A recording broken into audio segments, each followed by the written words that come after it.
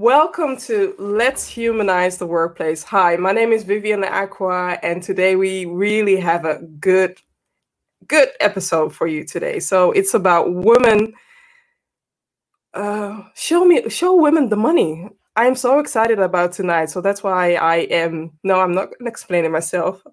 I am the workplace wellness advocate, and I'm so excited about tonight. So, with no further ado, I am going to introduce something towards you. So, for those of you who have been watching Let's Humanize the Workplace for a while, I provide video content by interviewing different experts who share inspiring thoughts about humanizing the workplace. I do that on Facebook, I do that on YouTube, on LinkedIn, and as well on Twitter. But I can imagine that after working a whole day or after doing a few video calls on a day that you might not be delighted to join this session, or you might not be delighted to consume this video online or whatever way you want to consume this. So that's why I created something for your ears. Know that each episode, just within a few days, know that each live episode will be transformed into a podcast episode. So you can listen to this podcast while being in the car, or maybe on the move, or just doing your yoga session, or maybe your morning walk or your afternoon walk. Know that it's there. So Let's Humanize the Workplace is on iTunes, on Google Play, as you can see, on the most familiar podcast platforms. So please listen to it. If you have listened to an episode, please share your love for this platform, because without you, I can't do this. So I will need your support and your effort regarding this. And I'm hoping that you can hear me and see me as well. On LinkedIn, on all the other platforms, and just share the love, right? Share the love. No, also, so tonight's episode, it's about show women the money, all about narrowing the gender gap. And I'm going to have a conversation with Wies Bradby and also with Sasha Martina. And these two ladies are going to be fun. But before going to that, before adding them into the mixer, I just want to highlight something. And the way that I do it is just showing you a visual. So I wanted to share this post that Enid Brun had shared on LinkedIn recently about companies using the Black Lives Matter as a hashtag. And I would not be a workplace wellness advocate if I wouldn't address this, if I wouldn't speak up on this. And I'm glad that Enid referred this article to me, because it really amplifies what a lot of people are backlashing companies for, right? It's not about the hashtag. It's not about showing just only your support on social media. We want to see what you're doing. We want to see the changes, what you're doing, because we are done with lip syncing. We are done with lip service, and we are done with companies that don't walk the talk. So I am urging the companies, I'm urging those who are in charge, if you're doing something, show that. Let your employees show that, or let your people show that, so that we see that you are really dedicating your efforts regarding eliminating racism in the workplace. That's what we want. That's what we all want. Another thing that I want to highlight is Wies already shared this morning a compelling image. This image says it all. It's a Black woman in front of white men, I think a white man board. And this question, describe what you bring to this company. I'm curious to hear what you see in this picture, or how does this picture make you feel, right? I just want to know what you see. So with no further ado, I'm going to bring up the guest speakers of today. And that is Wies. Wies Bradby. She is a former top lawyer and a HR director, and she is also, your function is also a chief. Help me. Enthusiasm officer who is helping ending the gender wage gap and teaching women to negotiate the worth. The second guest is Sasha Martina, And Sasha is a Dutch entrepreneur with a mixed cultural background, and with her international recruitment agency, relocation agency, Bureau Zwart Wit. In English, it's Agency Black and White.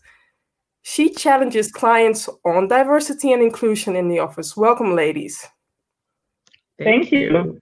Hi. Super exciting to be here. And thanks for inviting us. Yeah. Yes, welcome. And I'm going to ask the first question. What is your connection with humanizing the workplace? And I will start with Sasha. So I started my career in recruitment. I started in a recruitment agency, and which was sort of a guess because that's not what I was educated for.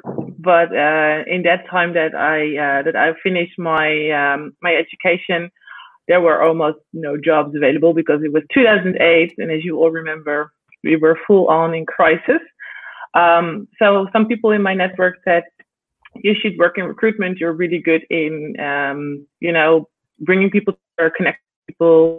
And as a recruiter, that's, I think, the best gift every day, that you can make life a little bit better by giving people a new or better position.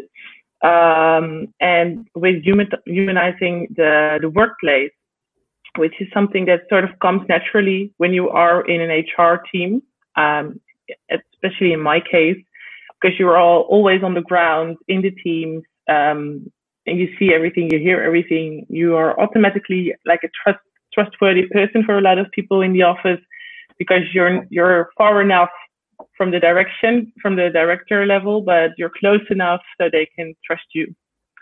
So for me, it's a very important topic, and it always been. So I have a lot of, I think a lot of good positive feelings about this. Thank you. And Wies?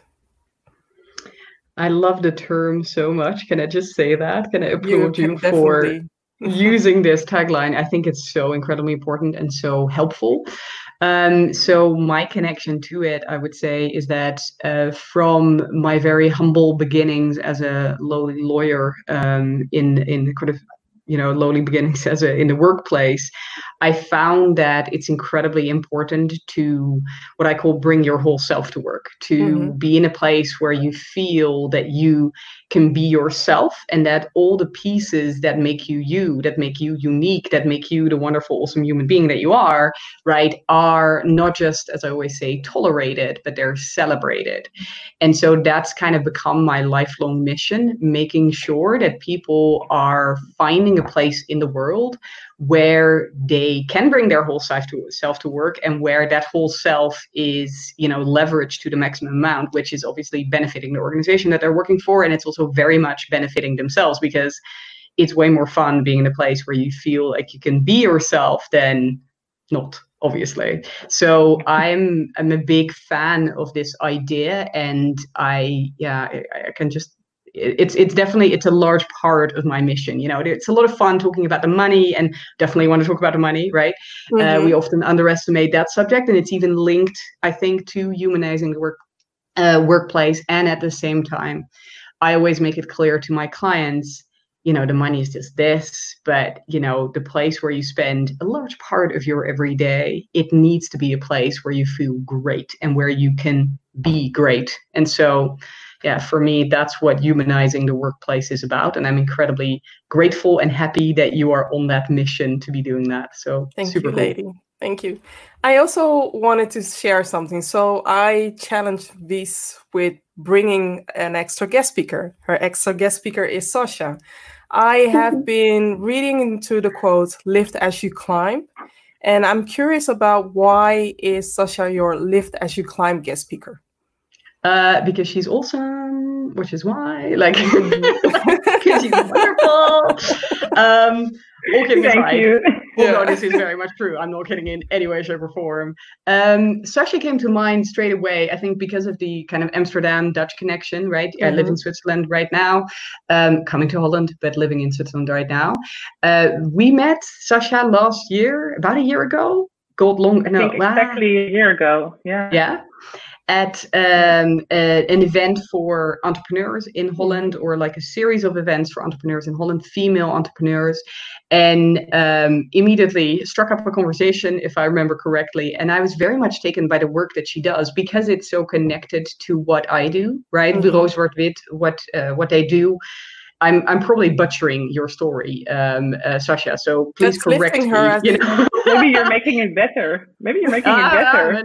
No. This is your story. This is your story. But what I felt so connected with at the time, and still very much do, is that you bring expats, you bring people from across the world that are very good at what they do, right, to the Netherlands, and then you basically connect them, right, to sort of foreign talent. I feel like I'm really doing you a disservice here. I apologize, but you're basically mediating between Dutch companies that need talent, and you are finding them in the world, right? And you're making that connection. I couldn't have said it better. Yeah, you did perfectly. Yeah. And so for me, there's an obvious direct connection with humanizing the workplace, right? And I think the work that you do is so important, Sasha, because I'm an expat myself. I've lived abroad for so many years, and what you do, I think, is incredible. I also really like the way that you do it. You are yourself. You bring your whole self to work, right? And so all of that, for me, it was kind of, Vivian, wasn't it like you were saying, can you think of someone? And I said, I immediately was on your voicemail. You said her name. Sasha, and I was like, I'll think about other people. Yeah. And then, so it was, for me, it was an immediate, connection. I'm still super flattered that you, and also that my name popped up so quickly in your mind. Immediately. Must have done something where. It was the red lipstick. It was the conversation around the red lipstick chick. Do you remember? It was red lipstick and a big glass of Chardonnay. I remember. Oh, okay. That sounds like a cool party. It sounds like a good. And Sasha, what did you think about becoming a Lift As You Climb guest speaker? So you're hearing this cool stuff from Wies. My son is in the area and he's entering right now, so he's just saying goodbye. Oh, hello, Katie. Hi, darling. Hi. Hi, Katie. How are you? Shouldn't you be in bed? Can we need to have a conversation? I'm getting some drinks as well. I forgot to pull some water, so I just asked for the extra service. Yes. Nice. So, what did you think about Wies, giving you the kudos, but also for you to become her Lift As You Climb guest speaker?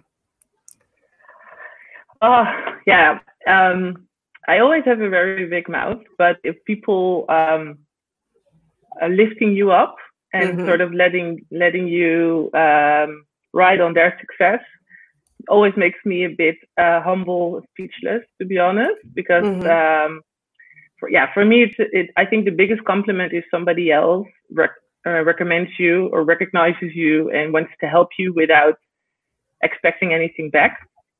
I 100% agree. When Wies and I met last year, we had like this instant chemistry, because during the first day we were in separate groups. We didn't spend any time together, and at the end of the day, we had some drinks to gather the first day, and we had just instant chemistry. And since then, we've always stayed in touch and just watch each other and help each other. For me, that you also invited me, considered me, which is a huge compliment. Yeah, you see, I'm sort of stumbling because I'm getting very humble about it. But I love how I have not taken it as Lift As You Climb. It's almost like I am helping you.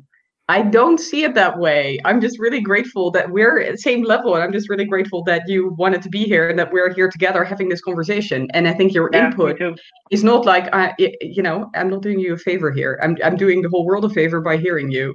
Yes, true. That's it. And Vivian, you're doing both of us a favor, right? You're doing both of us a favor. Big love, guys. We international. Yeah. We owe you as well. The conversation that I had, first of all, with Wies, after I discovered Wies after attending a Lean In event in the Netherlands, which I have to thank Melissa for, because she is my person to lift as I climb. And Melissa knows how I feel about her. So Melissa, again, this is a shout out. We love you. We love you. And I was amazed by you, Wies, by your rawness, by your savviness, by whatever you had to share. And I heard about you during the Lean In session, but I've never seen you in action. So I just shared the workshop with everybody that I knew, that everybody that had to be there. And I'm glad that a few of my people from my network attended. I'm also glad that one of them was somebody who was just embarking her career.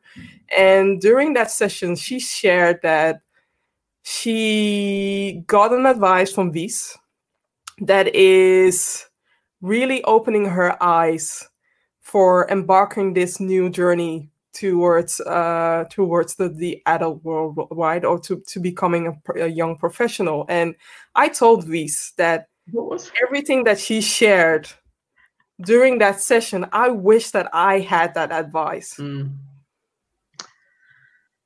Yeah. Well, that's the biggest compliment, I think, right? So don't cry. We have to lift each other up, right? This is a session about lifting each other up, and you are a secret, and I don't want you to be a secret anymore. So you are incredibly sweet.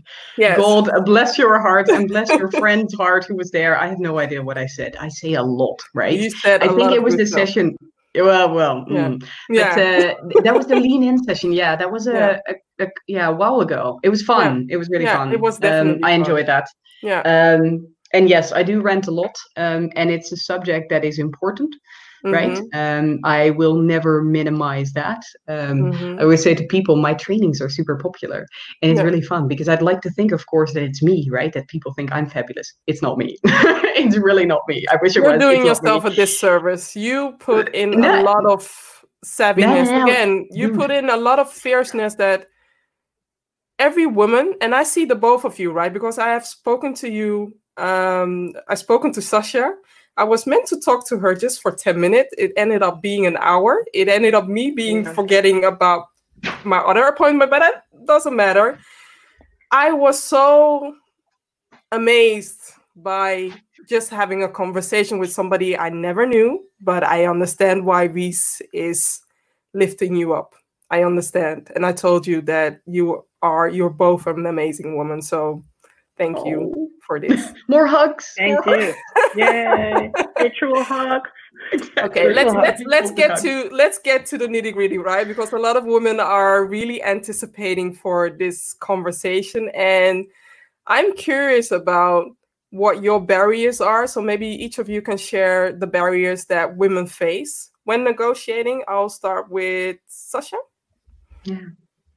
Well, I think the obvious barriers a lot of times are for a lot of women assumptions.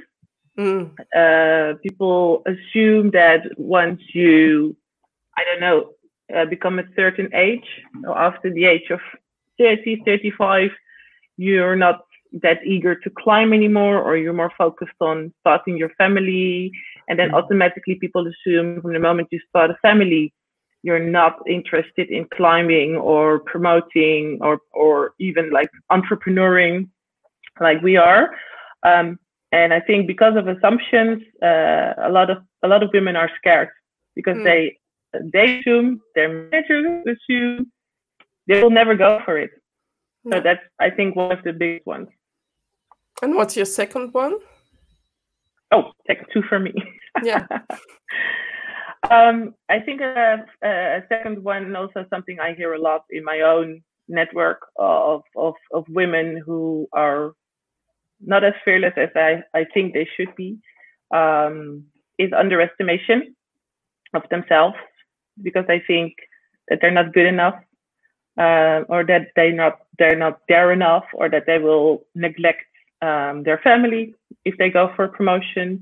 They will neglect their husbands or their partners, or which is sort of goes hand in hand with the assumption part for my first point, of course. And a lot of women don't thrive enough and are not fierce enough to believe in themselves.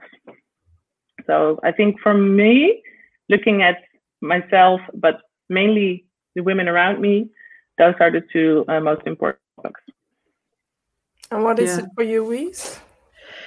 There's a ton. I mean, this is my life's work, huh? So yeah, exactly. How many hours? No, no. Kidding. If I have to choose two, and really I'm stacking on what Sasha was saying, right? Mm-hmm. Because those are very important ones. I would say if I can pick one internal and one external barrier, because that's the way that I describe it, right? We have these internal barriers that we've grown up with that make it uncomfortable, or even, they're prohibitive for us to actually have the conversation, the negotiation. And then there's external ones, right? Where other people have ideas about us, and that kind of influences what we end up doing or not doing. When we're looking at internal barriers, I would say the biggest one indeed is when I'm not good enough. But then another one is simply that they don't like the conversation. They don't enjoy the conversation. They know they're going to hate it. It's not for them. And so they won't. They simply won't do it. And that, they're just not going to have the conversation because they'd rather not. Sometimes it's even that they think they don't need to, because if they just do great work, then that will be seen and recognized and appreciated, and the promotion will come naturally. It will just be handed to them, which never works, right? So there's that one. There's the kind of the internal sense of I don't want to and I shouldn't have to. My work speaks for itself, all of that, right? We tell ourselves that, which ultimately is BS because we know it's BS, but that's the reason that we, why it's okay not to, right? What we tell ourselves. And one of the external barriers that we often see is the idea that as a woman, quite frankly, you shouldn't speak up. You shouldn't ask for more. You shouldn't be assertive. You shouldn't say, I'm ready for that. Bring it on. I'm good enough. In fact, I'm awesome. And you're going to pay me handsomely for that. Right? That's a way of speaking that we have reserved for the boys. And if women do it, then we really don't like it. And we start giving them names like. Yeah. After attending your session, there were some things that sunk within me. So what I see, my son, he's 6. You just saw him. He has this neighbor friend, and when they see each other, they keep on bragging and bragging and bragging. And I'm just like, okay, did I do that when I was that age? I was told to be quiet, play quiet, sit still, etc., etc. So I am realizing how society and also how we as parents are trapped in a system that creates a wedge that already starts. That I think that's the start of the gender gap, right? Definitely, it starts very early. Yeah. And even, I'd love to be, this being my life's work, right? I'd love to say that I'm awesome at this, and that I want a different world for my girls, and yet I notice myself when the girls are loud that I'm uncomfortable with that. When they start arguing with me, I'm like, damn it, I'm the parent. You should just listen to me, Whereas I should be celebrating that, right? I should be kind of encouraging. No, you them. can still be the parent. I do that as well with my boy, and I understand. But that fine line, right? And so I often don't get it right. But it's what you were saying, right? You see it in your boy that it's absolutely fine to be talking yourself up, right? And there's always this competitive element. I'm the, I can run the fastest, and I can, I'm the best at sports and all these things. And for my girls, I often talk about the time when my youngest had a play date, and they got into a bit of a quabble, and they stopped. They stopped the play. They'd rather not play or continue playing, right, than actually have a disagreement. They're so uncomfortable with it. And I'm sitting there, I'm looking at him like, but girls, just get over it, and just and they're like, no, it's not happening. So it starts really early. Can you, Sasha, maybe share something? I'm going to close my window because my neighbor is doing some. Is he shouting at you again? No, he wouldn't even dare. He wouldn't even dare. So I'm going to bring up the next question, and maybe Sasha, if you can start with answering that question, and then I'm going to close the window. So continue. Yeah, of course. Yeah. Do you want me to say the question as well? Yes, you can. Okay. Yeah. So take over the show. Yeah, why not? The question is, have you ever negotiated in your career? If yes, obviously, how did you do? If no, what was holding you back? Okay, so I think it's important for people listening to know that negotiation is like a second language in my family. So I come from a family that loves negotiating whenever, wherever, especially, I remember when I was younger and we went on a holiday and we went to these little marketplaces. My mother always loved negotiating because she knew there was always a better deal around the corner. So I think witnessing that from a young age showed me that it's okay to ask for more. And I had already from my first job, I was the youngest coming into that it's really corporate environment, and I was the first one from my team to be promoted, not because I asked for it, but because I was actually doing a good job, and I had a really good manager at that point, a man that saw me and lifted me up. But then I became a manager, and everybody in the same line were all men. And then at one point, after a busy work week, we had drinks, and they were bragging like little boys do. Grown-up men still do it. They were bragging about their bonus, their salary, and I was listening, taking it in. And at one point, I was like, "This is very wrong." But without saying anything, I already heard numbers across the table that were far from what I was making. And yes, I was the youngest, and yes, I was still pretty new. I was like, hell to the no. This is not happening to me. So next Monday, I sort of barged into my manager's office and I said, listen up, you promoted me for a reason. And he gave me like a little raise. At that point, I was really, really happy with the raise. But a few weeks later, I found out the raise was basically nothing compared to what the other guys were making. And we were doing exactly the same job. And yes, everybody was a minimum of 7 years older than me, but I was like, you're doing the same job. Fuck it. Yeah. I'm doing the same job. So he said, you're right. And I said, so why didn't you, give me the same as the other guys? And then he tried to, explain himself, right? These other guys are working longer for the company and they have earned themselves longer and blah, blah, blah, blah, blah.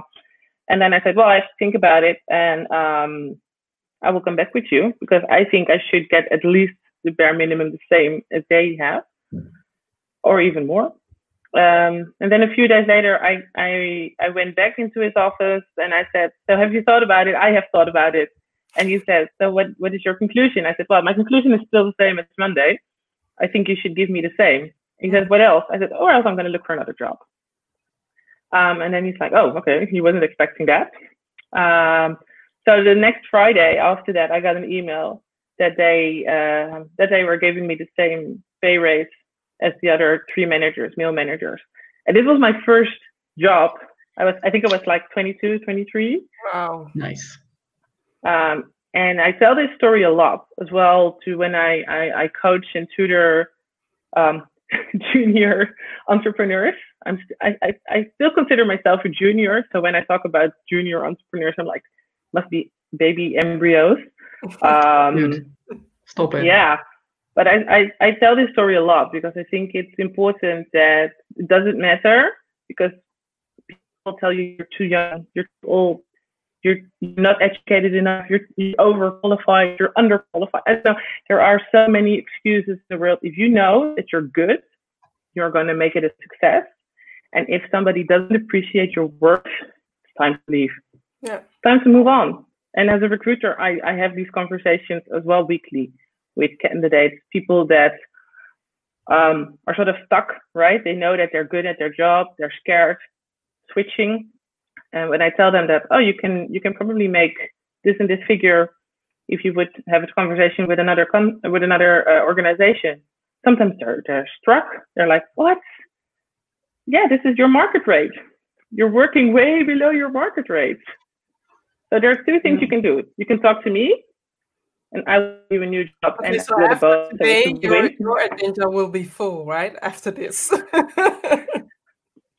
I hope so. I hope so because I think everybody deserves to get paid what they're worth. Yeah, true. Yeah. Now I'm you're so happy curious. to hear it. I think you're Dude, like, curious well done. about me. To start, when I started in my career, I was just happy to work at a company, and I started at one of the big accountancy firm.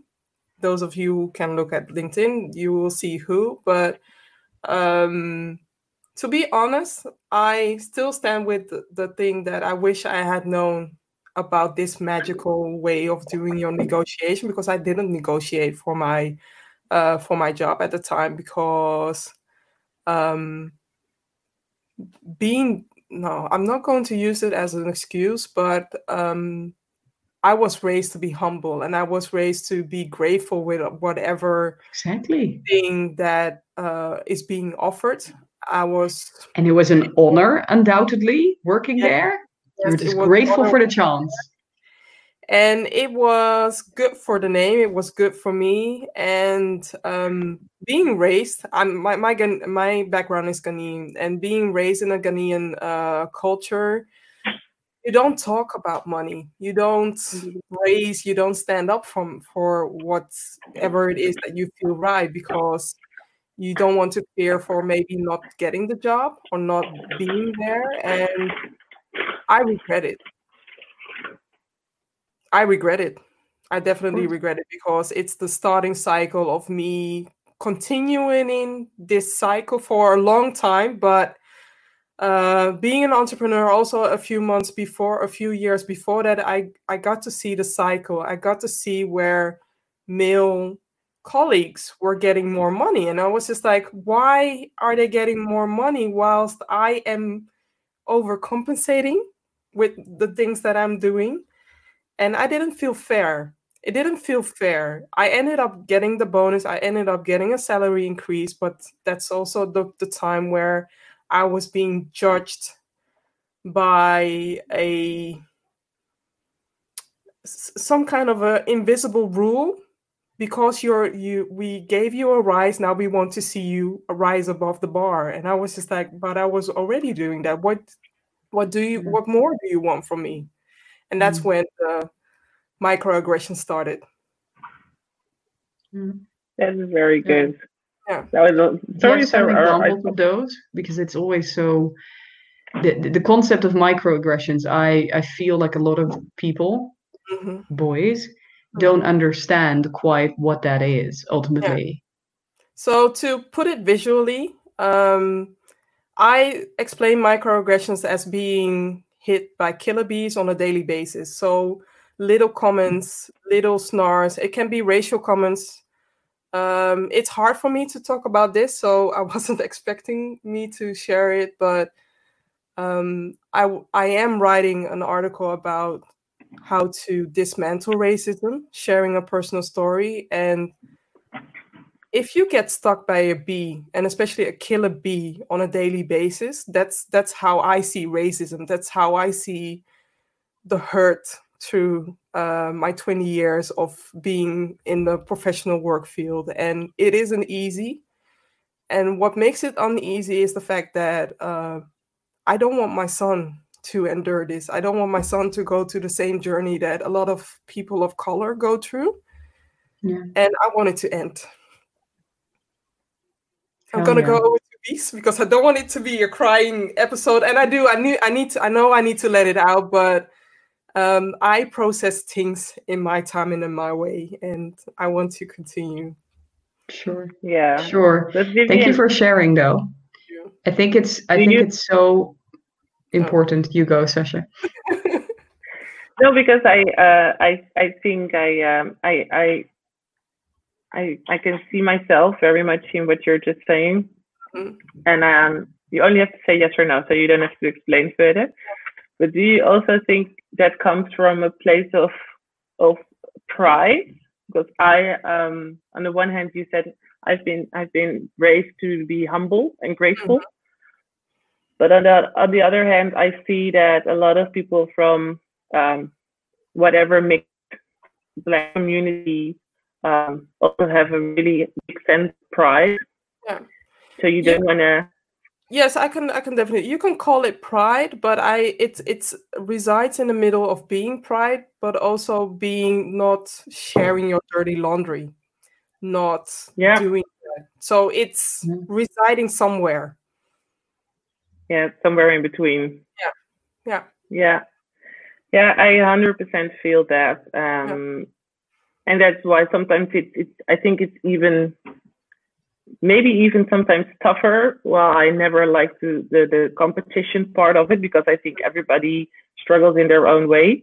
As a female, and I think as a Black female, we sort of have the double negative already up front. So we have extra to prove.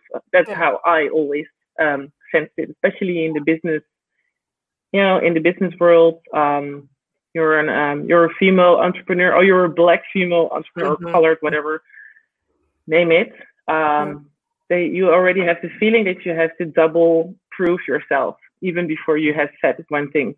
Yeah, I totally agree, and that's why the image that we shared this morning was, I am that woman who's sitting in front of all these men being judged, and then being asked, what is your magic? What are you going to do for our company? So I really saw that. No, I really saw that, and it was just like it's just like you were striking a chord. So I think that during this session, and we are now, a lot of people are now demonstrating when it comes to racism, when it comes to diversity, and people standing up for people of color.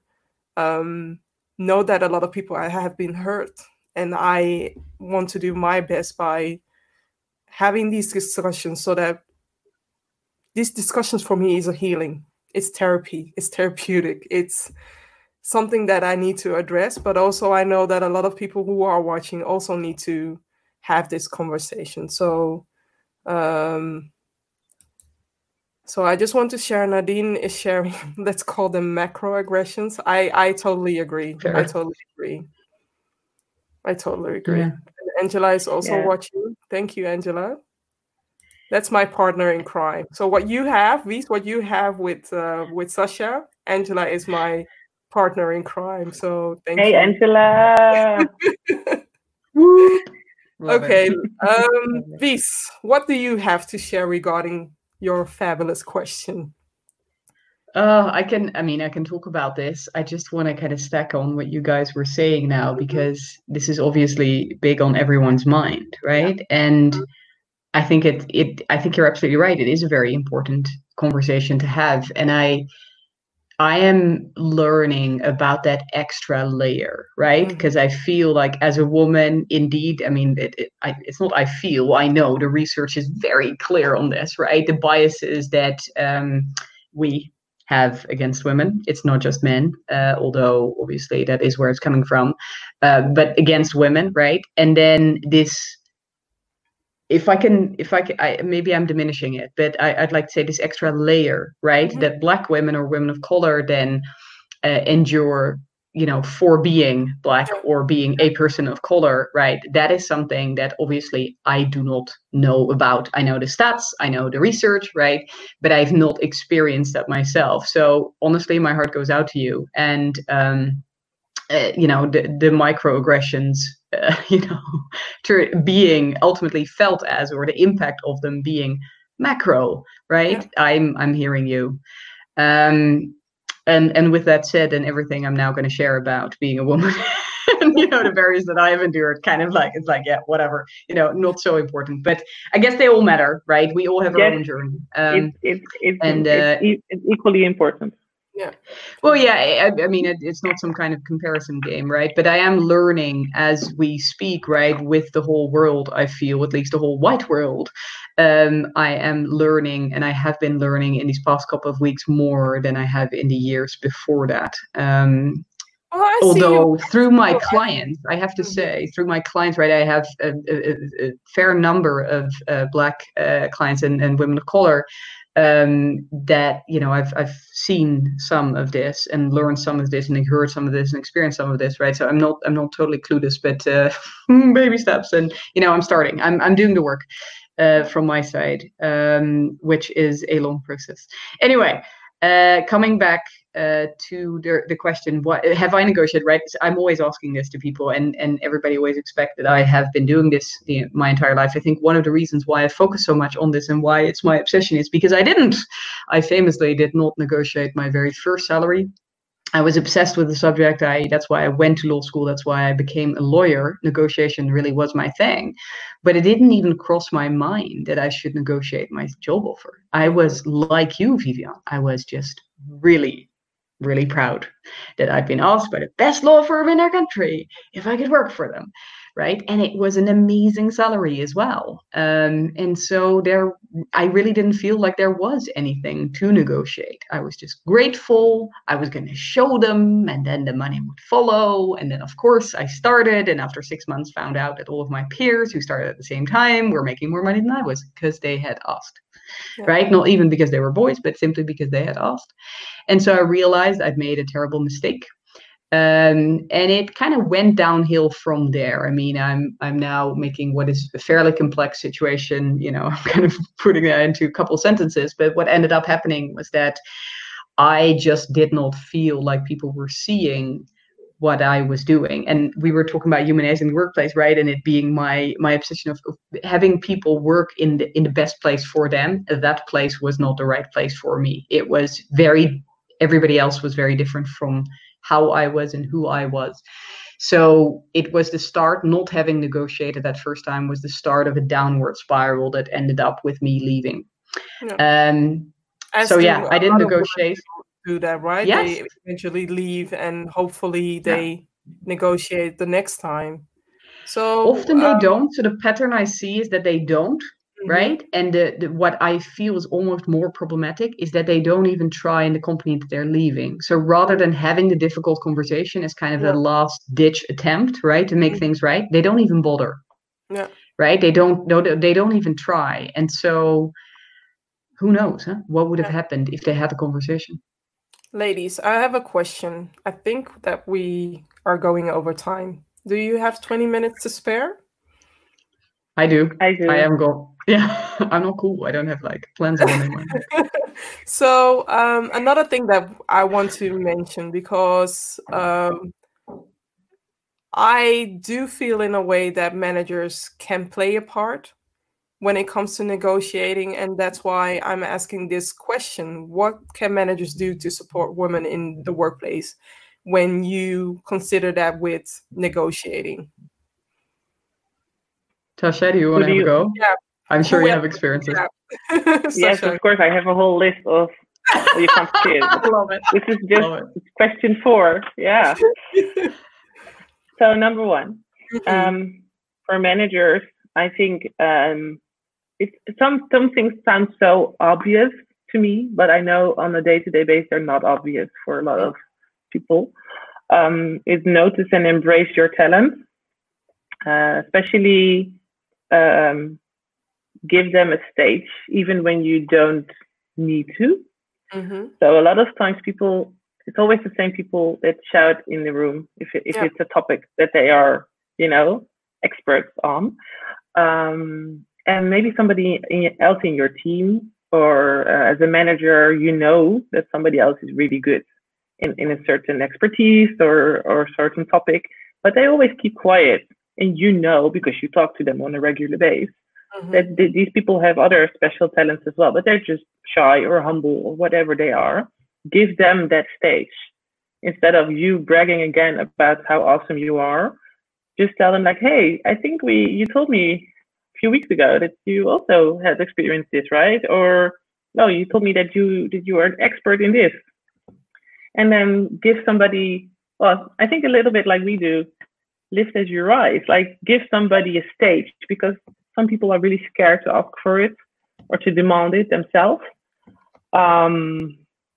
Use women as a positive example instead of always a negative example, which happens, I think, way more often than a positive example. So pick the women in your environment or in your team that are killing it as moms and work colleagues, and also being just nice, pretty, social people and show them as the success story instead of always the same.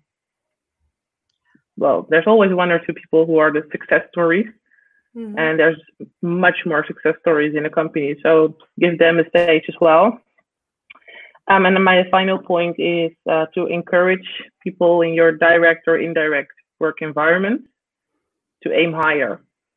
And sometimes it's just with baby steps, because a lot of people ask me, and I think VC will have the same thing. It's like they will ask you, how do you do it? Like how? They hear the things you do on a day-to-day basis, and they sort of always compare themselves. Sorry, my earplugs are. They compare themselves to you. So they ask you what you've been up to, then you tell them your story, and then they are amazed, and they automatically assume like, this is either she's bragging or this is not for me. And I always tell these ladies, like, if it's working for me, it doesn't have to work for you. But I think there is probably much more that you can do than you consider yourself at the moment. So just take a little baby step, right? If you go to, so I've been asked to speak at a few women entrepreneurial sessions, which is women who are in the really early stage of, they either have an idea, but they are scared, or they think they don't have time to start up for themselves. And I always get the same questions there. Like, my husband doesn't approve, or I don't have time for it because I'm working and I have 2 kids. And then I just say, yeah, I did it. So if I can do it, you can do it, right? I'm not a genius. I'm not a guru. It's just a matter of, if you believe in something that you're really good at, just do it. And you don't have to resign from your day job and start up full time. That's what I did, but I don't want to say that's the best advice I can give people. But start a side hustle, right?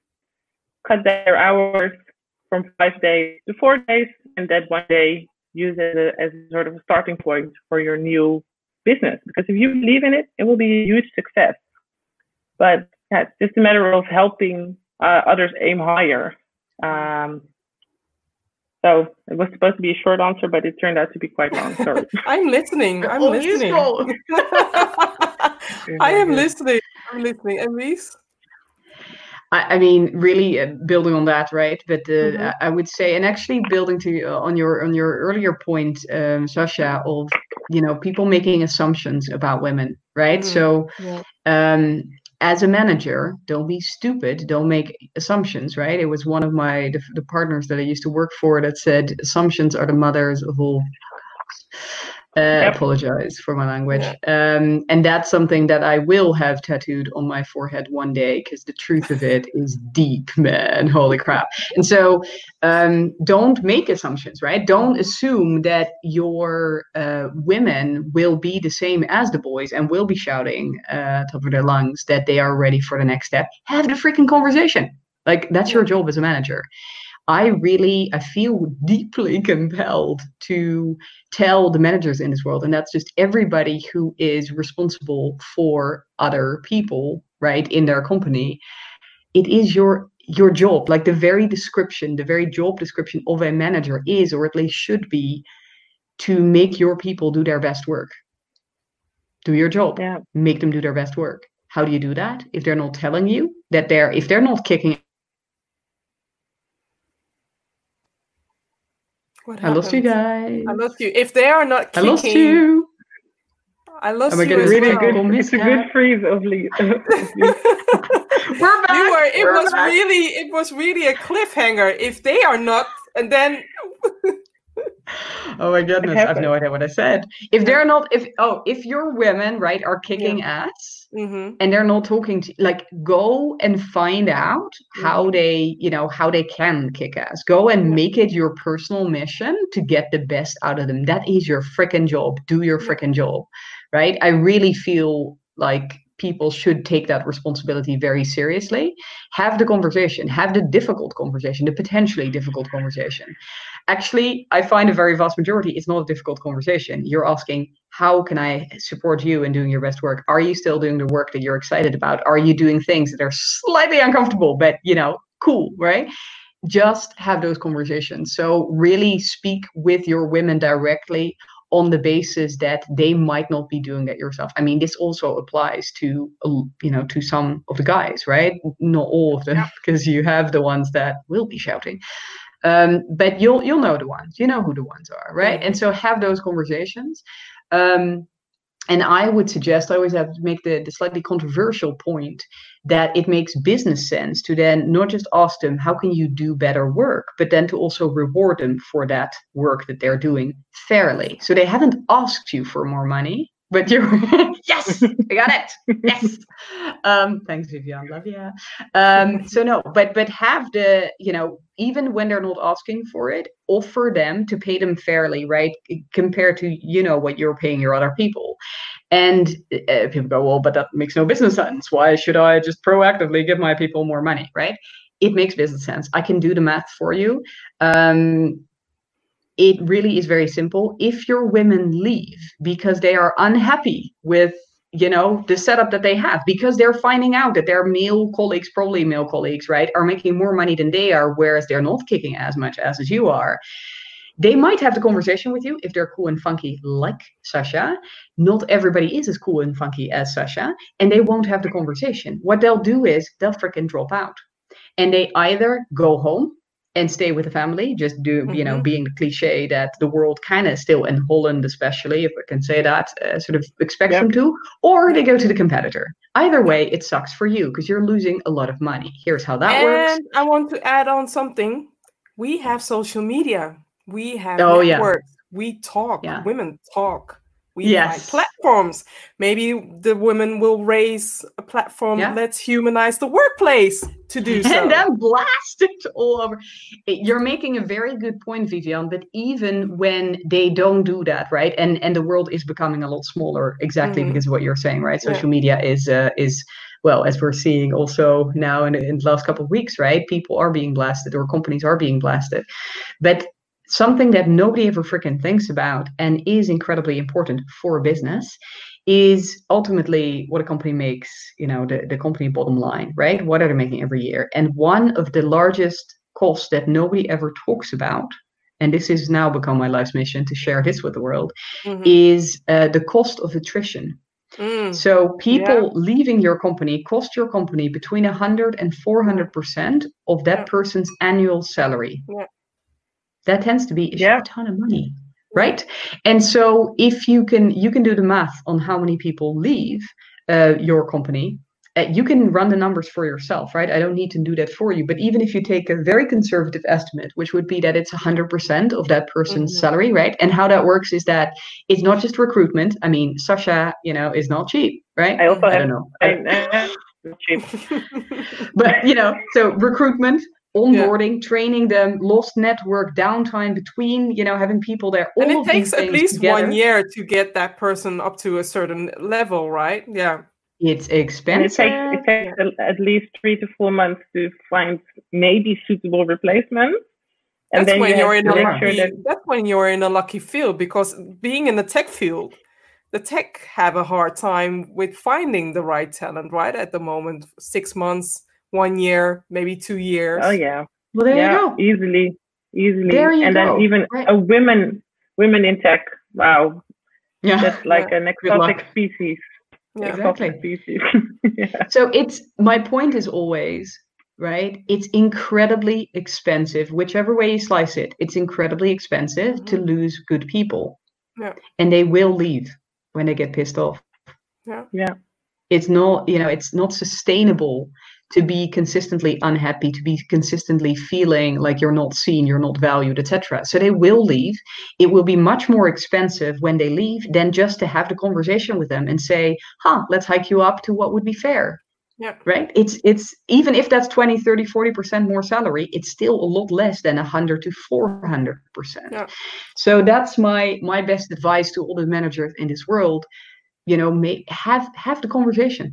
Yeah, I know Have a that one time conversation that and when give I when I left a company, within a few months, let's say 4 or 5 colleagues left the company as well, Wow. which can be a painful loss for the company Yes. I because, mean, yeah, the I whole am a team can social, be, I am a social person, and once I left the company, a lot of people were just like, I don't like it we're anymore. done. We miss you. Yeah. There is something going on. I have to look further. I have to do something. So I can definitely sympathize with what you're saying. And going to the next question. So what would you say to your younger self? And that can be 10 years, 20 years, 5 years. This was, I 40 thought years. this was a You really can say nice it. question. This was a really nice question. I'm going to steal this from you Mhm. for interviews with candidates because I think it's a really good one. What I wrote down for myself was work smarter, not harder. Yeah. Because I also had a few years back in the early days of my career when I thought if I just work longer, more, harder, then they will notice. Yeah. And still, I had the big blabby mouth of asking for more. But at one point, you also need to consider like, is this the right time? Is this the right environment? Especially when I just switched jobs and I noticed like, oh, this is a very different energy, very different environment. I need to sort of first feel the water, feel the environment. If this is a place where I can just do the same trick I did in the first time. So I haven't always been successful with negotiating when I thought I was worth much more. And what I did was just work harder and expect people to notice. And the people will notice, but not the right people. Yeah. So work smarter, not harder. That's something I would give myself. And it's okay if you fail. And it's also okay to ask for help. Because failure doesn't... Yeah, you say it and I will add something. You say it, yeah. No, failure doesn't equal is equal to being a loser or losing. You learn from your failures. That's what we teach our children. It's what I tell them, I think, very, very often. Like, it's okay if you make a mistake. It's okay if you don't always have a 10 or an A+ for your schoolwork, because now you know what you've done wrong. So next time, think about it, so you don't make the same mistake again. So it all sounds so easy, but on a day-to-day level, you see that adult women, but also men, but I think we're mostly talking about the women, of course, they see failure as a big problem, and then they will never try again. Also, if they have asked for more money or a better position and the first answer is no, then either they get so disappointed and insecure that they won't ever try it again. And maybe it's just because they haven't been listening to these. Or it's because they just caught their manager in a shitty day. Sometimes these things happen, right? You walk in, you want to have a good conversation with your manager, and he's just not having it, or she's not having it. Also possible. Then it's okay to leave it there, come back in a week or two, and have the same conversation again if you're not happy with the end result. So that's something that I'm teaching my girls already. And they're 6 and 2, but I'm teaching them it's okay to make mistakes. It's okay to fail, as long as you try again and try better next time. Yeah, I totally agree. My son is at he's on a school which is similar to Montessori, but it's not called that way. And he's also 6. And 2 years ago, he called us out, saying that we are having a fixed mindset. And I was just having a discussion with my partner, and I don't know what we said, but what stuck with me was, you have a fixed mindset. I was just like, where did that child get this? Because it took me a long time to know about the fixed mindset and the growth mindset. Ever since starting from kindergarten, starting school from day one, they are teaching the children every year. They are upcycling the growth mindset, the fixed mindset, allow to see your mistakes as lessons and activating your growth mindset. So the thing that I do here at home is when he doesn't feel like doing something, for instance, cleaning up his room, I say it's time to activate the growth mindset. He doesn't like me for that, but I am activating the growth mindset, and it works wonders. It does work wonders. So we, as adults, need to learn about the growth mindset instead of talking about mistakes and failures. Yeah. Oh, love this. Love this. I'm going to do this as well. My children are literally like, what are you all about? They know conceptually, or my eldest one does at least. I know, but it's definitely not internalized. So it's something to work on. God, thanks for the inspiration. You're welcome. You're welcome. And you, Reese. What was the question again? What would you share? What advice, right? Yeah. I thought about this, and I thought I kind of took it back to the start of my career.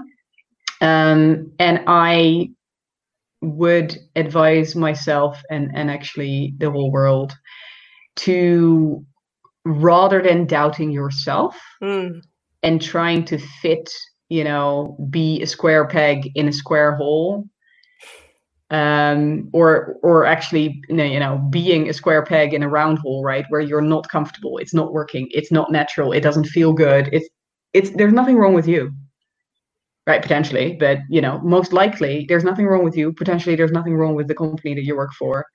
Go and find a place where you are a round peg in a round hole, right? Where there's that natural fit, where there's this overlap in what your magic is, what your special, unique, contribution to this world is, and what that organization needs. Yeah. So, don't doubt yourself. Just go and find a place that fits better, basically, where they appreciate you and where you feel comfortable and where you can bring your whole self to work. Rather. So I think that if I had heard that before, that would have prevented a lot of heartache, I think, in my particular case. But then you case. wouldn't be doing what you're doing now. That's an interesting thought, right? Yeah, it's I think it was Steve Jobs who said, afterwards you can connect the dots, and in my career I can definitely say that that's happened. And it's not like I'm regretting things massively. I just think things would have been a lot easier if I'd learned them before. Yeah, it's definitely helping me now every day to get very shouty about this subject and try and help as many women to actually get there. So yeah, it's helping me now. I mean, what I would share to myself, which is in a way piggybacking on what you shared, Wies, is knowing thyself. Know thyself, because I've been in multiple situations where I was bullied, and I began to believe my bullies. I began to think that I wasn't worthy of myself, which left a scar, which left a mental scar, but me speaking up, like I shared in the beginning, this platform, this stage, what I'm doing now, I am an ambivert. So I switch on and off from time to time because I'm still that Vivian from before, but I'm also a new Vivian. And my son activated something within me to advocate for others, to advocate for myself, to speak up for the injustice that is happening. But instead of, doing that on a negative basis, I am doing that on a positive base. But knowing thyself and know your values, know what you stand for, and really figuring out, this is my line. Don't cross that line, so that people know where you stand. And you can still be human about it without, losing yourself or losing your integrity. This is where I stand now. I'm speaking up. I'm speaking up for those who can't. I am doing my best to at least bring more positivity in the workplace and just plant some thought seeds in people's minds to do their best when it comes to that. Yeah. Oh, love it. And thank you. Thank you. Yeah. Thank you. I do have to shout out Nadine. Nadine, I really like the fact that you are joining this session. And yes, I totally agree with you as well. I have time for 2 or 1 question. I'm just looking at my panel members. I'm good. I'm here. Okay. I just shared something about my son, and as we are all parents, what can parents do to narrow the gender pay gap? And I'll start with Louise. Yeah, start them young. Start having, so if we're talking gender pay gap, right, we're focusing on teaching our girls to negotiate. And I would suggest that you celebrate it if in your you see that behavior, right, in your girls, that you encourage them to speak up, to have these conversations. And also, I would say, you know, when I say start them young, I really mean it, because my shout out to my friend Mara Harvey, who has been writing about this subject for a long time, about girls and where they get their financial sense, and where they learn about money, and where they learn about worth, and where they learn about all these things. It starts so incredibly young. Like, we're really talking like tiny kids, like 4, I think, they start making already a difference. Anyway, it starts really young. So when you have kids who they do, I don't know, they have babysitting jobs, whatever, right? It's one of those classics. Encourage them to do research. What should somebody earn? Encourage them to actually then come out with, you know, an ambitious number, and ask for that, and, you know, have the conversation, basically. Because if you're successful at doing this, at least in taking yourself seriously, taking that job seriously, taking the people that you are babysitting for seriously, you're starting that at, say, what, 14? I don't know how old people, I think I was about 14 when I started doing that. Then when you're 21, 22, 25, and you are, you know, starting in your first job, it will come a lot more naturally. It will be a given that you are doing this, right? So start the conversation. I think also have the conversation around money. I think a lot of people have what I call money stories. Like, they have a discomfort around the subject.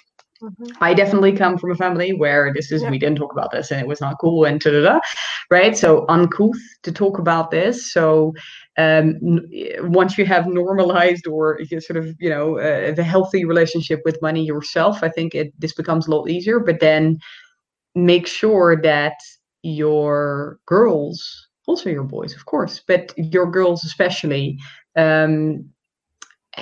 sort of, you know, encourage that healthy relationship with money, see the value of it, see the importance of it. I'm not spending all the money on bags and all the nails and the shoes and everything. I mean, that's the bigger lesson of being financially independent, right? The importance of that. For me, that's an incredibly important subject in my life, and something definitely I want to encourage my girls to be at. And now we're going, you know, a bit further, but I would say start young, start normalizing money, and talking about money, and talking, you know, like it's an okay subject to talk about, and very much encourage them to have these conversations. I do tell my daughters, give me a good story.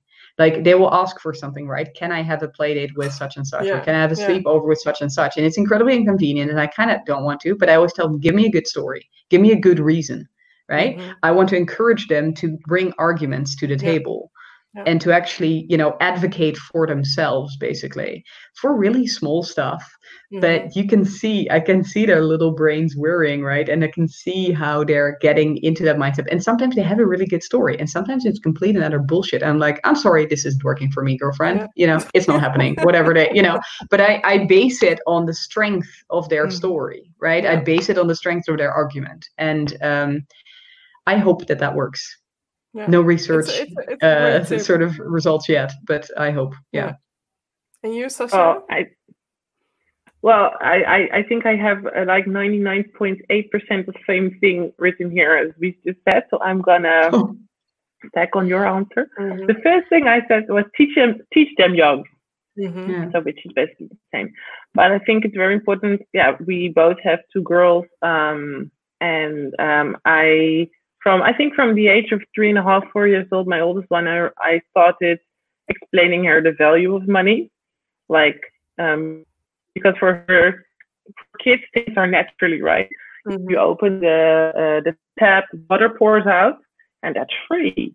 Or right, stuff like if you put on the washing machine, it just works. If you put on the lights, it just works. And then I tried to explain her like, nope, mommy gets a bill for that every month, and that's why I work so hard. And you know why? I like to dress my girls nicely. I like to dress myself. I always have my nails done, my hair done, and I don't have to thank anybody. And that's what I always tell them. Like, make sure that you can do whatever, and make sure that you are the one that earned the money, and that pays for it. Because you only have to say thank you to yourself. And I also do this a lot of the same things that Wies does with making them think on something that they want instead of just asking for it. They sort of need to, I don't want to say earn it, but at least come up with a good argument on. Yeah, but it is a way of earning, right? It is.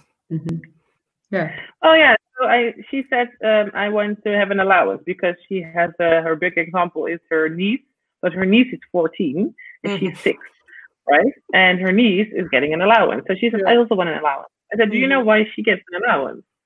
Because she needs to work for it. And she said, like, oh, I'm willing to work for it. I said, okay, it's fine.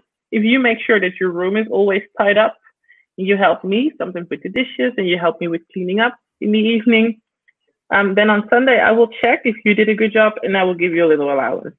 And now she starts learning the difference. So before I could give her like 10 cents, and she was like, yeah.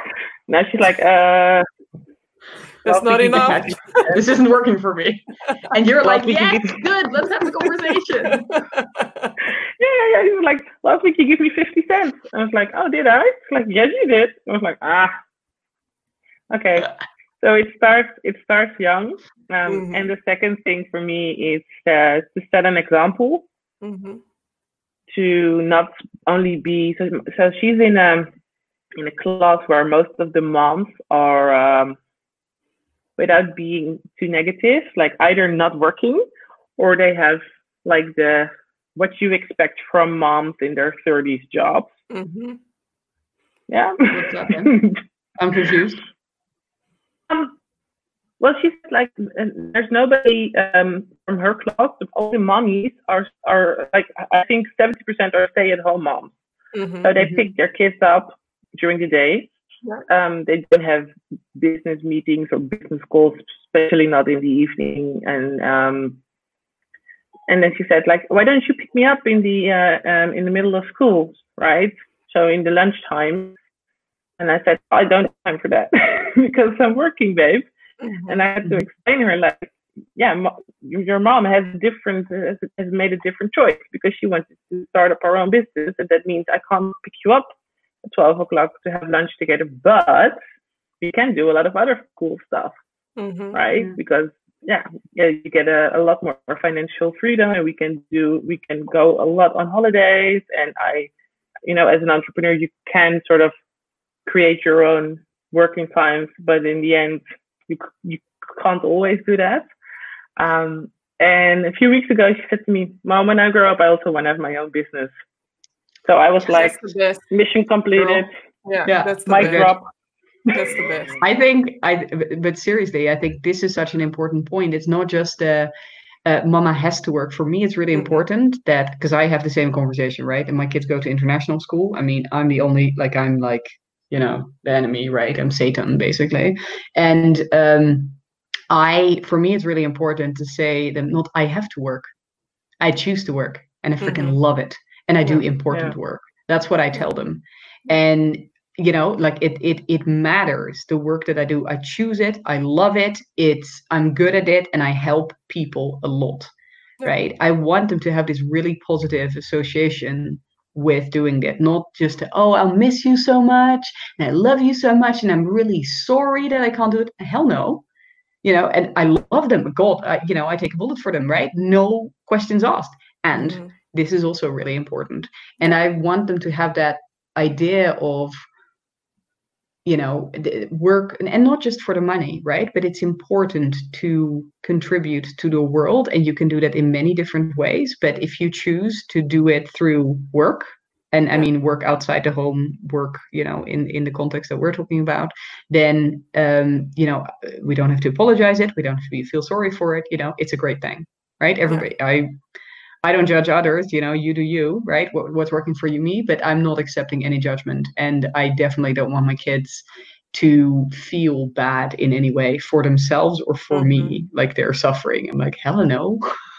We're very lucky. I can totally relate to what you are sharing, because I'm one of the few entrepreneurs within Orlando's, or parents within Orlando's class. And in the beginning, when he started school, I really felt judged, because I am not the person who goes to the zoo trips or the other trips, or etc. etc. I do make an effort to help out the school from time to time, but sometimes they have these crazy times, crazy days, and I already have appointments, and I'm just like, he has two parents.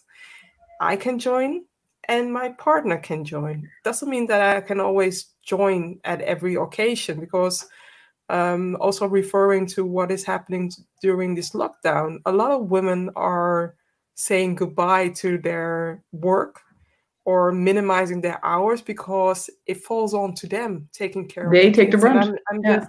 I'm just calling out, saying this shouldn't be, this is BS. This shouldn't be, this new normal. Why should a woman sacrifice her career for just this? Yeah, couldn't agree more. Yeah. Can I give a quick tip on this whole sort of defaulting to the mother? When I changed the default telephone number that the school held, right, for when something's up with the kids or to my partners rather than mine, everything shifted. When they're sick, they call him. Yeah.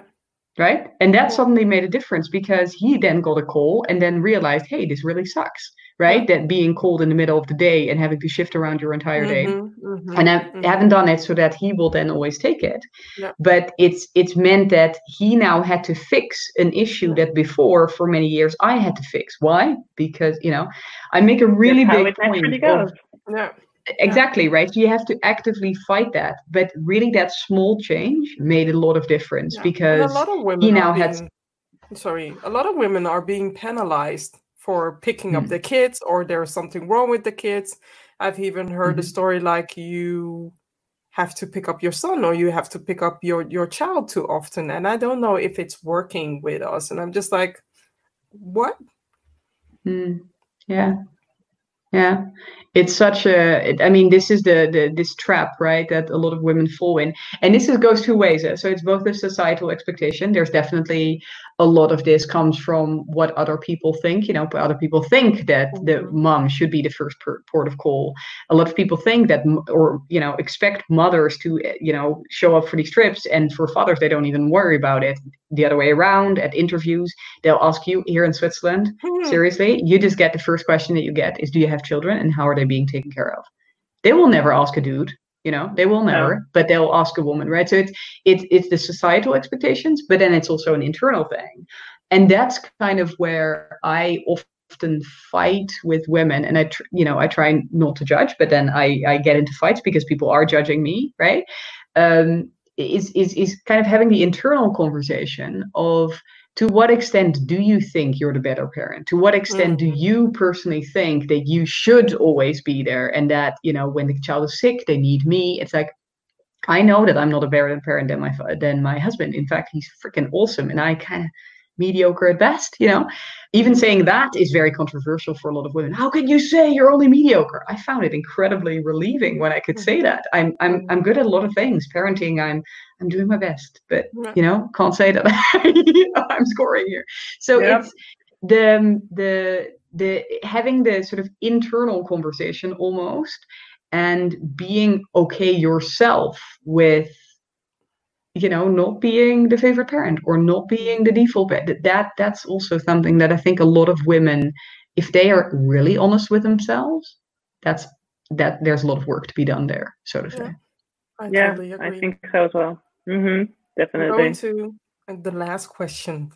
This is definitely the longest episode that I ever done. So, what is your wish For 2025, no, I enjoyed it. What is your wish for 2025 when it comes to humanizing the workplace and women taking their seats at the table? And I will start with Sasha.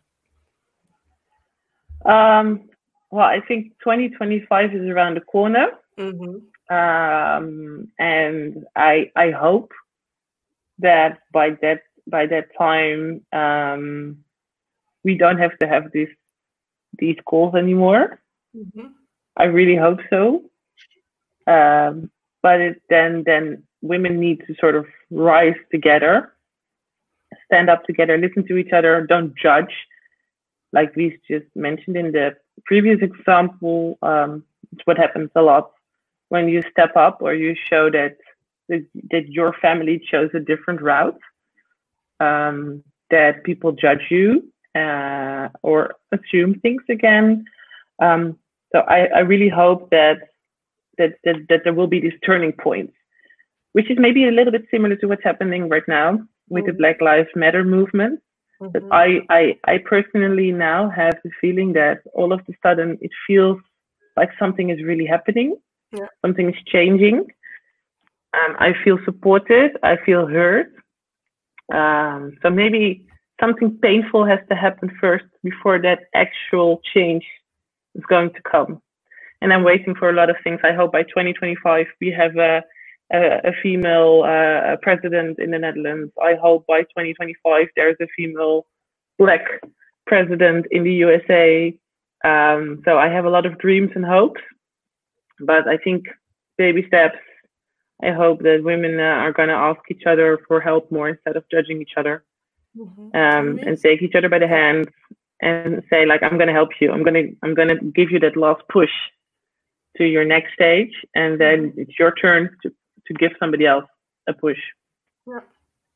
Lift those as you climb. Yes. Yeah. Exactly. Yeah. And these? Yeah, I mean, I can't say it better. Very much what Sasha is saying. I think this question has really taken for me on a new meaning in the last couple of weeks with everything that's happened in terms of Black Lives Matter. So if you'd asked me many weeks before, I would have really pushed for, gender equality. And now I'm just adding on top of that, because obviously this is what we want, that also racism is, taken out of the freaking equation. Like, it's just, I really hope that by 2025, we're looking back and we're going like, collectively, like, can you imagine? Do you remember that world? It's almost like I was joking this yesterday at a meeting here with people, right? We've had a pandemic and the whole world has been upside down basically for the last couple of months, right? So I was saying to them, do you guys remember? Do you remember, when we were meeting live, that was a normal thing and you didn't even have to think about it? I hope that in 2025, we're looking back at institutionalized racism and, casual racism, all of it, right? All the shapes and that happen, that we look back and we go, Jesus, do you remember? Wasn't that insane, the bullshit that we put up with? You know what I mean? And that it's just like, it's like smoking, right? We used to smoke everywhere in the street, whatever. And now we're like, that was insane. We've had smoking in trains, you know what I mean? Or like in planes. And it's just, right? And now you're like, what the heck? And I hope that it will be the same then. It'll be the same for racism, and obviously gender equality will be like the new normal. And I think the kind of the tack that I'm trying there, and that I hope will catch on and will kind of be a catalyst to some extent for all of this, is what we were talking about earlier. It's not just the right thing to do, the morally right thing to do, the principled thing to do, right? To care about women as much, or to give them the same opportunities as men, to give people of color the same opportunities as white people. It's not just the right thing to do, but that people go, it makes business sense. Like, there's cold hard cash at the end of this, right? At the end of the right decision. And the reason why I do that, the reason why I feel that way, is because they haven't really done a shit ton, for all the moral and principled reasons, right? It hasn't quite taken off as much as it should. I feel like when the conversation goes into the direction of more diverse boards deliver better results, you see all these white men, you see them sitting there and going, yes, yes, yes. but they're not freaking doing it. You know what I mean? Like nothing is changing still. So I hope that by that time they'll actually realize, wait, there's money. Ah, yeah. Now we're listening. Yeah. Right. I mean, have it be that. With what's happening now, so we have the lockdown, we have a mutual pain which is felt internationally, and I think that's also the reason why Black Lives Matter has been amplified across the world, and the world needs to listen. The world has no choice but to listen. So my hope again is to inspire those that really are open about growing their mindset when it comes to equality, when it comes to diversity, and when it comes to inclusiveness, because we need that. My son needs that. I need that. I need that. And we need that.